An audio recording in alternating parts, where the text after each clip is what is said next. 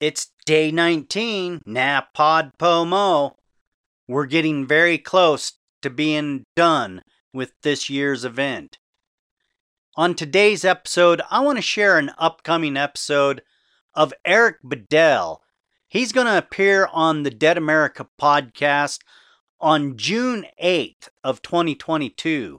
So make sure you catch the full episode on the Dead America podcast. We're going to give you about a third of this episode. You definitely want to listen to this whole episode. But let's get into this teaser. I hope you're ready for today's episode of Dead America doing Napomo. Let's get into this.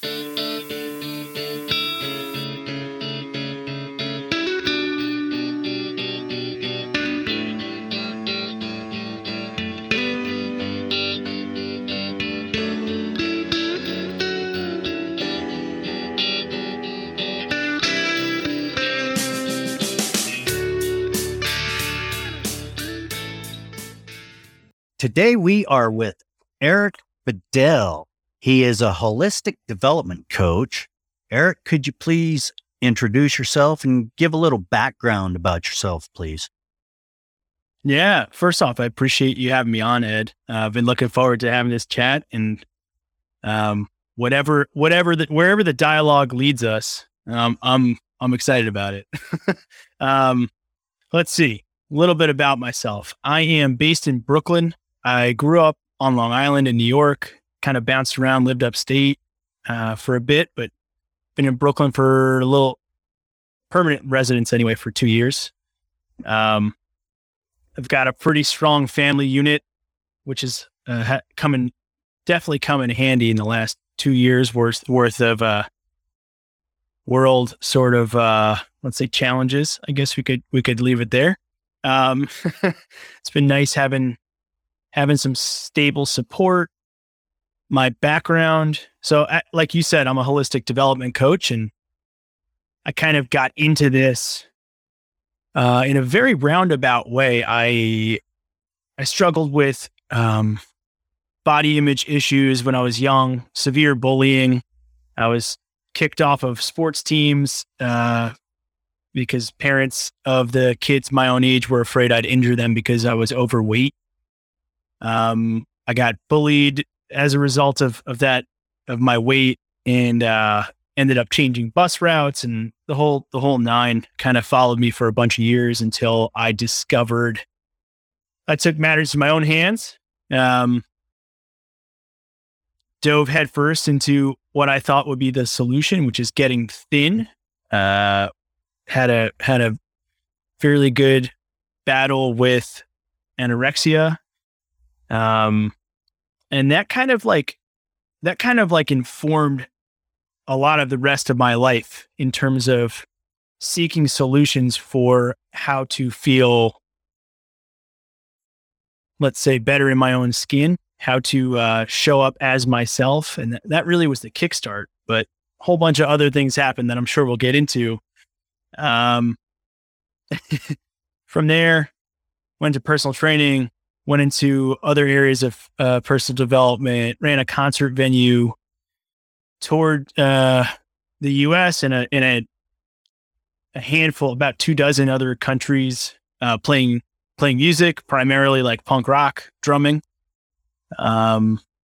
Really bounced around and went through a pretty crazy divorce, which I found the only helpful thing, or I would say the most helpful thing in that scenario was getting coaching and getting introduced to coaching. And that's kind of what inspired me to change gears again and dedicate myself to becoming a coach. That's a pretty good run on introduction, but hoping that satisfies a little bit here, and we can use that as some kindling to. Well, that get things rolling, that's for sure. You know,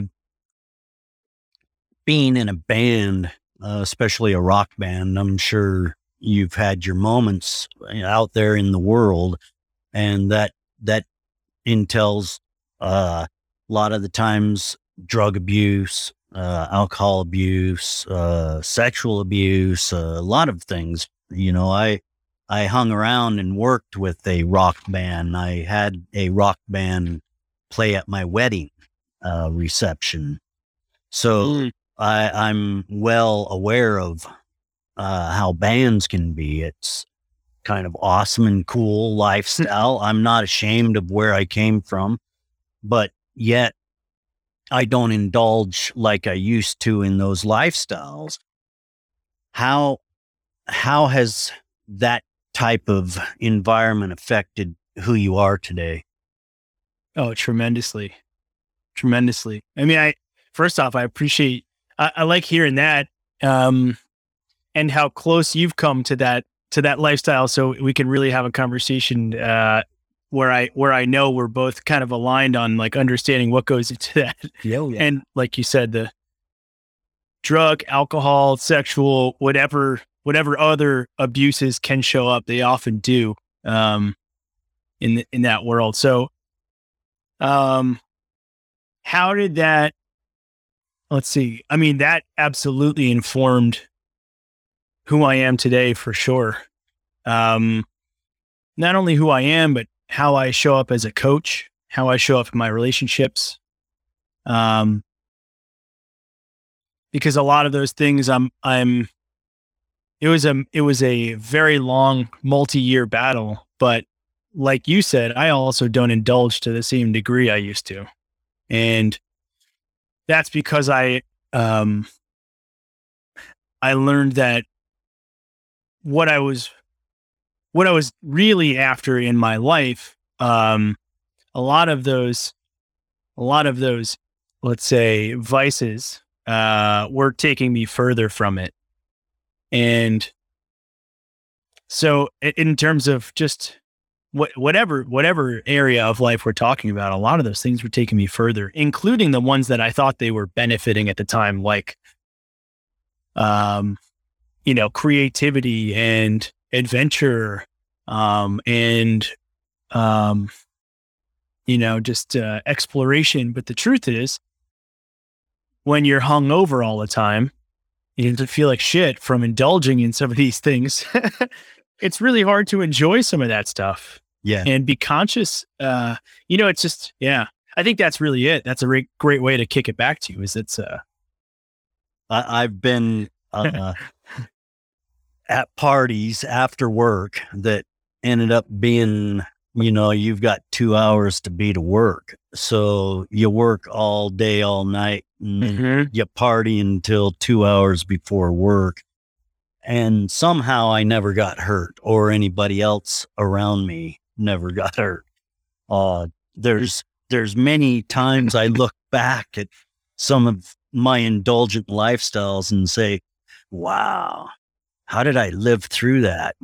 Because I really suffered from that, lonely heart syndrome, where I needed to be accepted. And if I wasn't part of the crowd, I wasn't going to be accepted. And there's a lot of mentality that we play with developing ourselves, this mental burdens that we put on ourselves sometimes is kind of ignorant, really, and stupid. But we all tend to go through that before we look inward and find ourselves and say, hey, this is not who or what I really want to be. I enjoy it. I like it. I enjoy the people, but I kind of want something else. Have you had that feeling? And if so, when did you get to that point? That's a great question. The short answer is yes, absolutely. I'm trying to think of where to answer this, what angle to answer this from, but maybe from personal experience first. Definitely went through my own, I don't know what the word I want to use here is, my own self-reflective moments, those pauses to assess really what I was going for.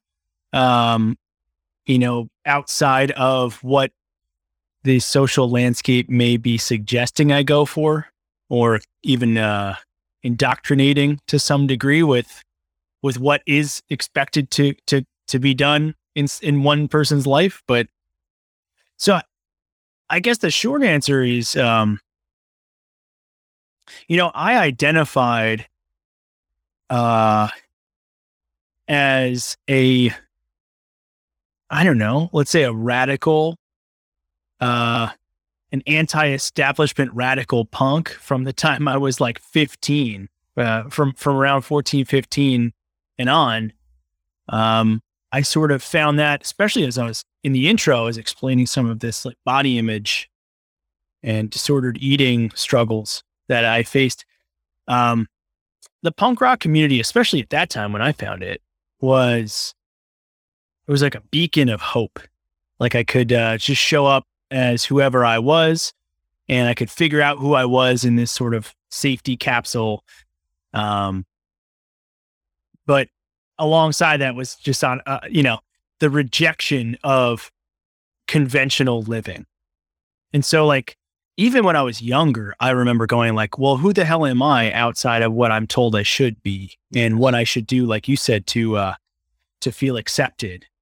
That was like probably the first time, but it came, there was an ebb and flow throughout the next 15 years or so, let's say. And then I really like everything came to the surface when I went through my divorce. And I was with my partner of 11 years. She had been going through a lot of mental health challenges, let's say. And ultimately, what came to light was that she needed to explore her sexual preferences. And so she fell in love with another woman. And it was the first really, really big experience of understanding that a lot of times in our lives, we have zero control over the outcome, or it can feel like that. And that I looked at myself where I no longer had someone to, want, like you, in your words before, it's like want to be accepted and be longing for that acceptance and playing in the social exchange. It was like, I had no idea who I was. And that set me on this course to becoming a coach, because as I started to try really, really hard to figure out who I was, some things started to come to light that I really liked about what was deeper in there that I either ignored or never paid much attention to. And that's a pretty long answer there, but yeah. All right. I love long answers, Eric. Yeah. That searching, it goes on forever. I mean, I'm now about 56, and my wife and I, we have been married for 36 and been together 38 years. And through those, congratulations. Yeah. Thank you.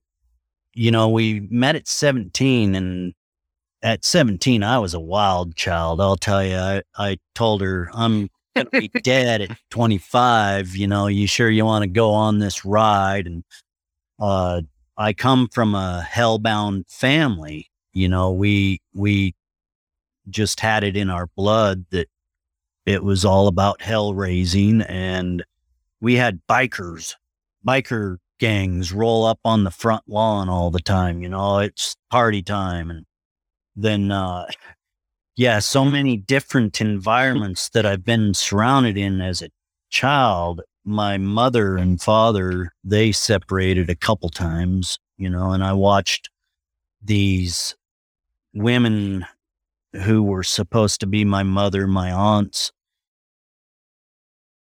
do these things in life that we all deal with, and for many, many years, I struggled with, well, why are you partying and we're barely making it over here, and these struggles that build us, like you were talking about. they develop some darn good coaches. Now, with my experience, I've went to different counselors, and I've noticed there's a lot of book counselors, and then there's those trench counselors that get in the trench. They've been there. They've experienced life in these manners that you have experienced. These are the people that change your lives. Talk to us about how you interact with people with your coaching. How do you get people involved? First off, that's a great question. And I also, I love the sort of metaphor there of this, like the distinction between counselors, coaches, let's say just, service providers of like the distinction of like what happens when it's like a trench counselor. I would say that having gone through the number of things I've gone through, it allows me to connect with people in different ways. Mainly, I think the biggest thing that's useful with being, let's like to use your word, a trench coach, is that sometimes when you're seeking some type of mental or emotional support and assistance, it's easy to slip into this this sense of like, well, I'm the fucked up one here. I'm the one that needs help. And there's something unbelievably humanizing when you can share with a client a difficulty or challenge that you have also experienced or faced in your life. There's something really humanizing about that, and it creates like a really strong rapport with people and a trust that, oh, okay, well, this is like a person that's been through some stuff. I feel like my stuff, it's just my stuff, instead of I'm the only one that has challenges and you may never understand me kind of an outlook. I think that's one way it really helps. But I think it's really important. I should throw a caveat there, because I think it's, for me, especially my profession of coaching, I don't try to do that too often, only when it really feels necessary, because sometimes there's two things that happen. One, the sort of human possible characteristic of comparison might show up. And now it could feel like me and my client are comparing who had crazier challenges to overcome, which is not a game you ever want to play with That's anyone. a good point. Right. And I think the other thing that could happen too is it needs to also stay in a position where we aren't just friends having a conversation and talking about the crazy shit we've been through. There needs to be a respect for the container that, of coach and coachee, and not in terms of hierarchy. That's not what I mean, but in terms of, understanding that, like, hey, you're paying me to do this. And by paying me, I'm holding this space for you to transform into whatever the hell you feel you need and want to transform into. And sometimes when you start sharing stories to the too far of a degree, you can lose the appreciation for that sort of distinction. That's very professional, and that is a good coach. So when you can distinguish, hey, we're here for a session, not a friendship, that's unique. Mm-hmm. But a lot of people can just feel and recognize automatically that they're dealing with somebody of a caliber. So in your work, you talk about breath work. I've often heard about breath work. I've interviewed individuals that actually work in breath work. What does that mean to you, and how does it help your coaching?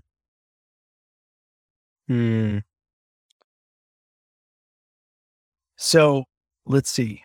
I'm trying to figure out the best way to, what place to come from here. I'm likely pretty late to the breathwork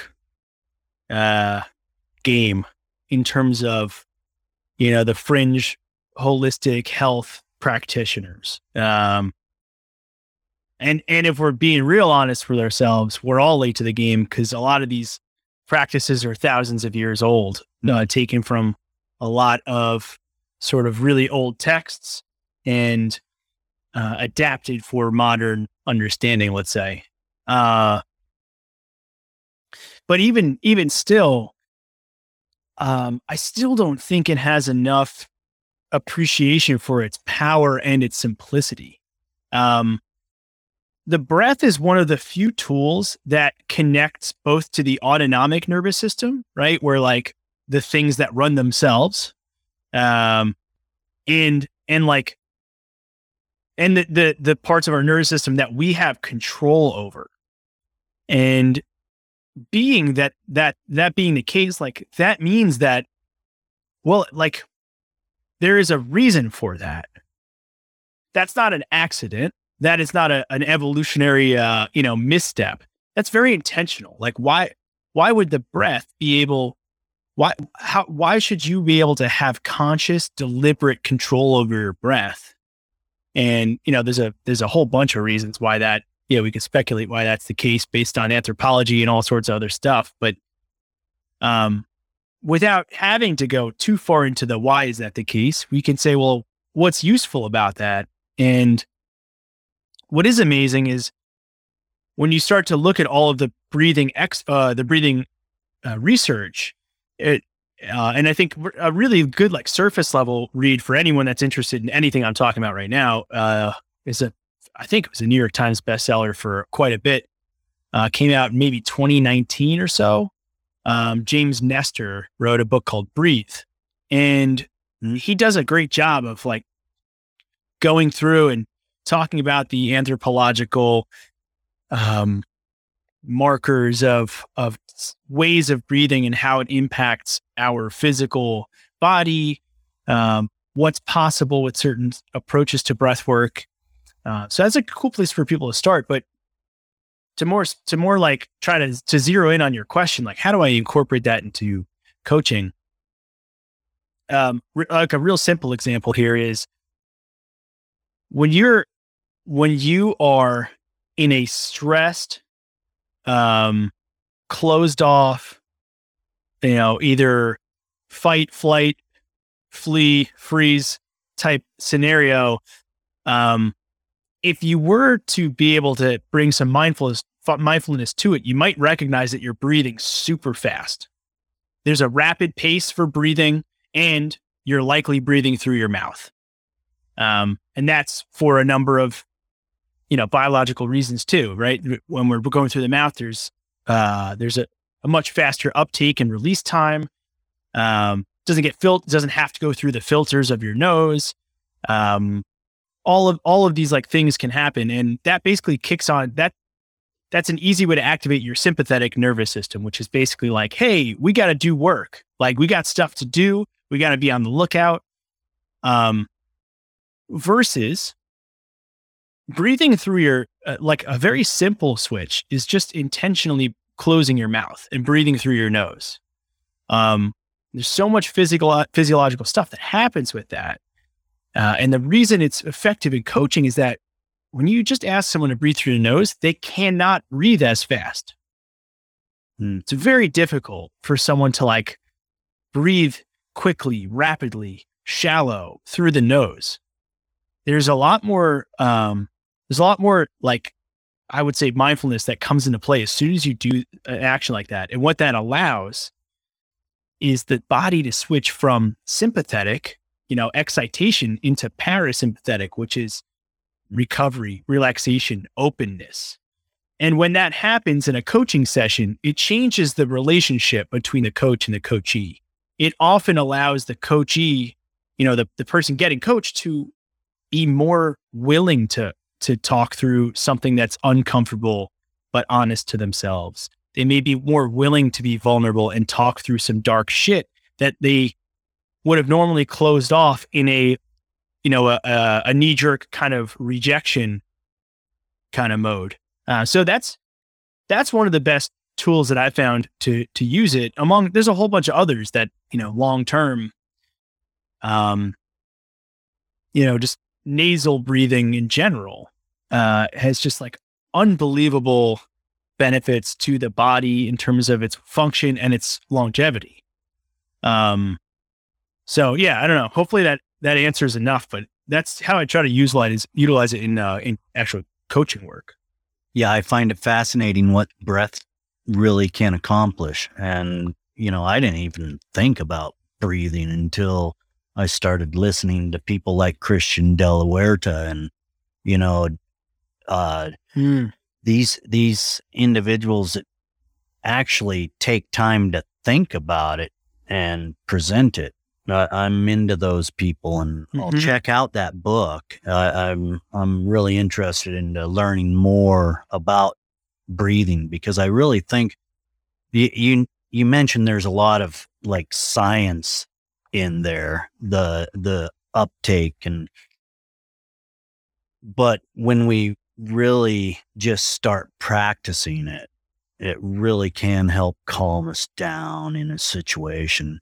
And sometimes that's a lot of it. All we need to do is step back and breathe to avoid a lot of confrontational nightmare things, It's when we're growing up, if you're freaking out about something, if you have any well-intentioned parents or adults around, they're going to like, okay, just take some deep breaths. And we like all sort of understand that. Like we know that happens, but we're like, why is that? Like, why is it understood you take some deep breaths? Like, what does that do? Like, we know on the surface it calms us down. Yeah. Weird. It's funny. We like yeah. But yeah, go ahead. I'm curious what you're going to. Oh, well, I could go everywhere. That's just how these things go. It's kind of cool. You mentioned earlier in our conversation about body image. I find so many people that are destroyed over this, and still to this day, little things, like a woman needing to have makeup to feel beautiful. These are body image things that we work with. Some of the body images, you work with men primarily. Is that correct?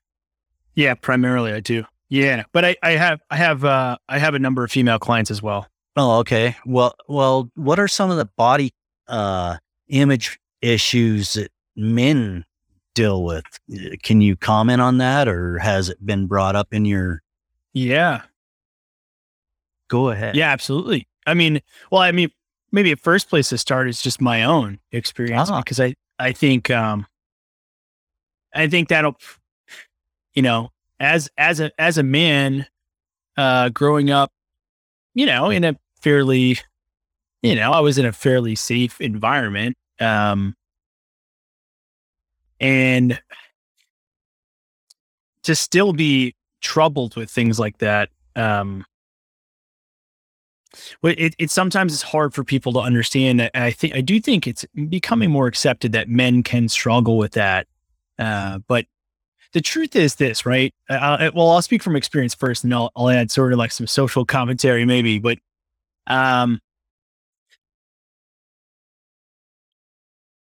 I was seeing, that I was watching other people that were my age, gaining more friends, being more popular with potential partners, building, getting more slots on team sports. And there was this sort of common thread that they were physically fit, attractive, aesthetically pleasing. There was a charisma, there was a confidence that came with it. There was this like package of people that I knew, and I wasn't getting any of those things. In fact, I was getting bullied constantly. And I think on a personal experience level, it became clear to me like, oh, well, weight, like being overweight equals unhappiness. That's how I experienced it. And then you throw on top of that, how, and this has been true as long as there's been someone else, offering media to the individuals. Then there's a lot of reasons for it. But when you have, especially the time I was growing up, you're inundated with, attractive people in films and shows and on television, and, marketing campaigns that highlight and use sex and attractiveness as a sales tool. And there's like just a litany of things that they just infiltrate the culture to the point where even subconsciously, we don't realize that we're judging ourselves against a standard that's been built by a massive industry that uses a very small number of people to embody this stuff that we should all, aim for. And I think that's a big part of it. And specifically for men, and this is like an interesting one because just, in sort of like the current like socio-political landscape, maleness and masculinity to some degree is like controversial. And there's a whole bunch of reasons like why we could talk about that. But yes, but what's fascinating is I had a client that thanked me for being an example of someone of a man in the punk rock community that we both sort of existed in. He thanked me for being the example of a man who cared for his body, strength trained, was strong, was confident in being strong. This is how he perceived me.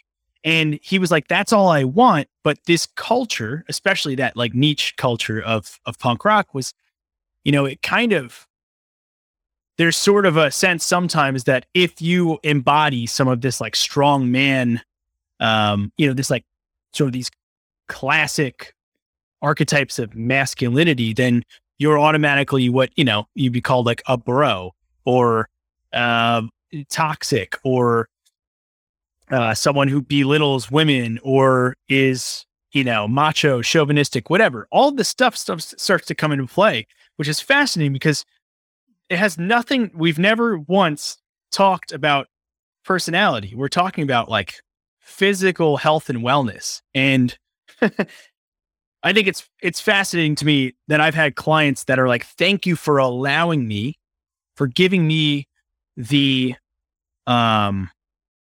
opportunity to go after some personal health goals I wanted because I've been ashamed to become stronger for fear of falling into this category of toxic,